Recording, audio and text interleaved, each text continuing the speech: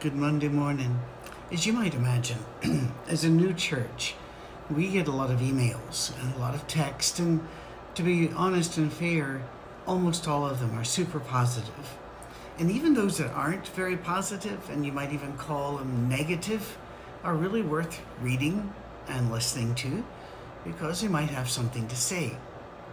Now, dear sister in Christ that I don't believe I've ever met in person sent me an email that launches us off to explain that weird title of today's Monday morning message about fish forming committees. She wrote, "I'd like to know the position Safe Harbor takes regarding those in the LGBTQ community who profess Christianity but show no realization of the biblical view and show no repentance or lifestyle change. This is important for me to know before I allow your broadcast into my life." Well, sister, and I won't use your name because there's no reason to shame you. It's a perfectly legitimate email. Here's the thing.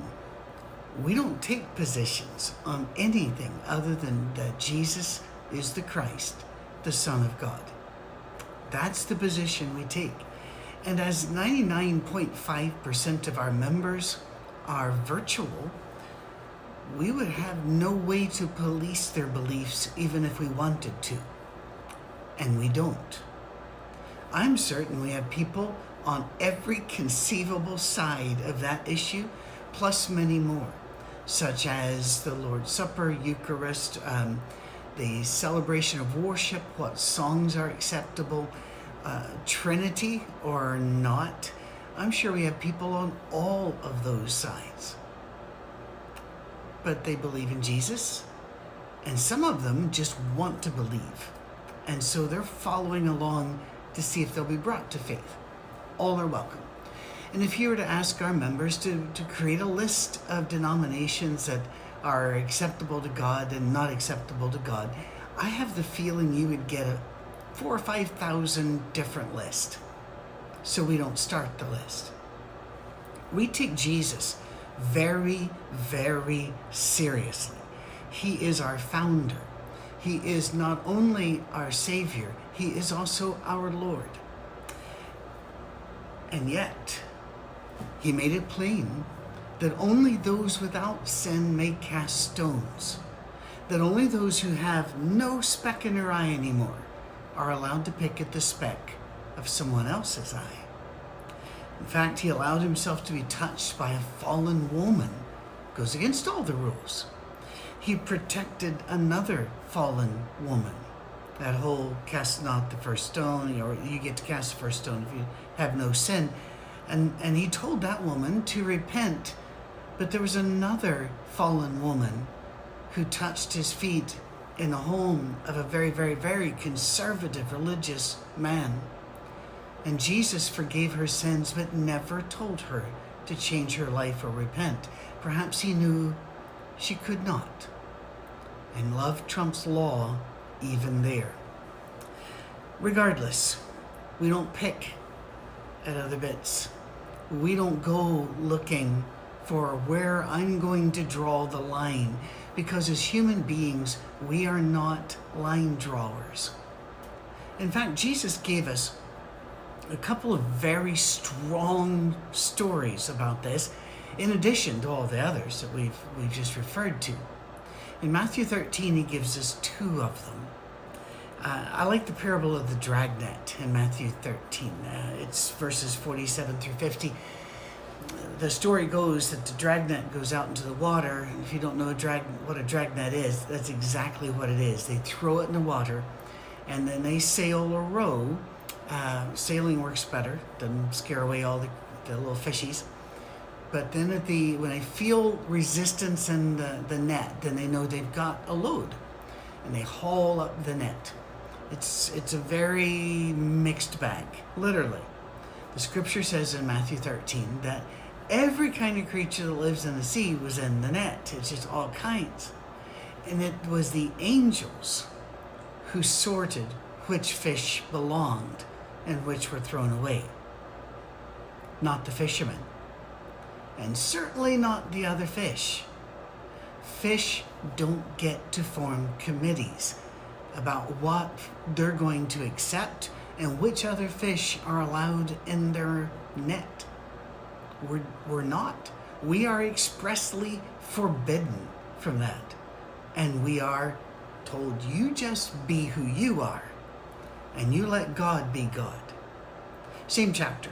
In fact, the story before this one, two stories before this one maybe, was a parable of the wheat and tares. Now, here's the story.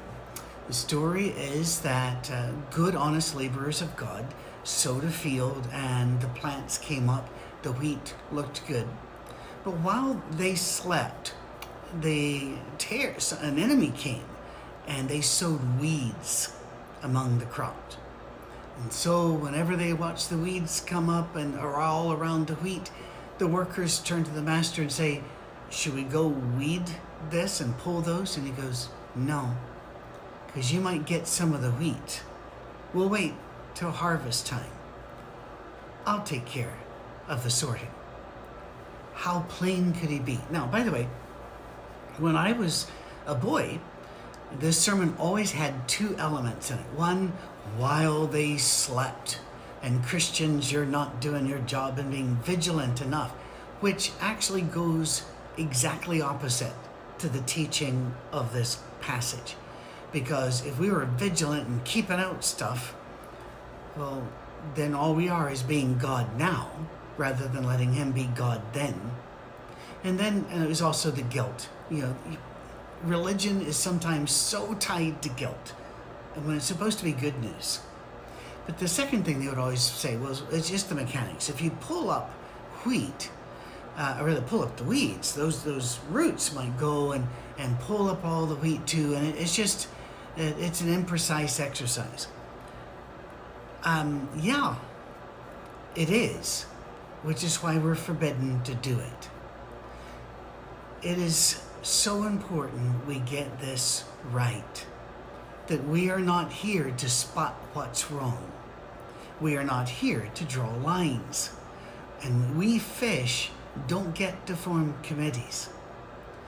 Now, I know that that'll disturb many because they have been taught that it is their God-given duty to be sanctified and holy, which means to them, drawing lines and pointing out sin. Well, I think you do have the absolute right to draw lines and point out sin.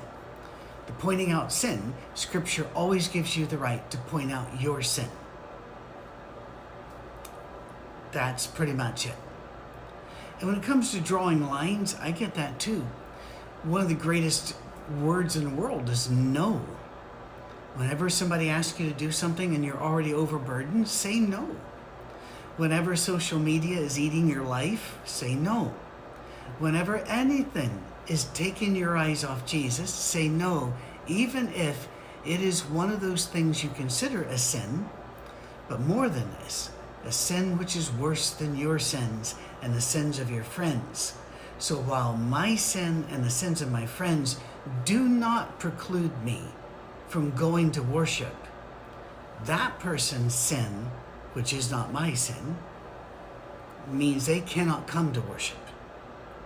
You have created your own heaven and your own godlike scripture, never written down, but deciding these sins are acceptable. Whenever an early leader in the Stone Campbell movement, which was sometimes called the Restoration Movement, which was a really sincere attempt in the 1800s and through the 1900s to restore the New Testament church. Whenever they were asked, are there Christians in the other sects or the denominations out there?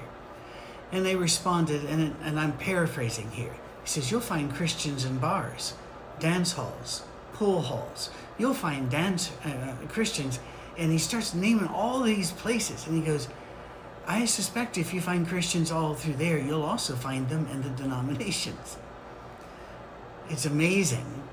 But the churches that came out of that movement, many of them would not accept that anymore. And yet that's what the believers who founded the movement said. I cannot say my sin and the sins of my friends, while horrible, and they are, Still, God likes us and we're able to come and worship Him and hug each other in fellowship. But that sin over there, which I consider very icky and I don't understand, that one, they can't come. Sorry, fish. You're not in a committee. You're in the net. Let's let God and the angels decide. Have a great week. Good Monday morning. This is another part of our soundstage, and once again, you're invited if you're passing through, if you would like to come and visit us, please email me first to make sure we can make room for you. We can seat, told up to 100 in a crunch now that COVID is off, but we normally will have between 30 and 40 present at each taping. And then, of course, we have thousands that view around the world, literally, afterwards. So we want to make sure that if you're passing through, however, we make room for you and that we're not overcrowded so we won't make you nervous. So just email me at patrick@oursafeharbor.com and we'll make that happen if we possibly can, and we almost always can, all right? Now, the last 3 weeks, we've talked about how Catholics and Protestants look at their Bible, and why I'm not a Catholic and why I'm not a Protestant, while continually stating, and we needed to make it very firm, that we believe they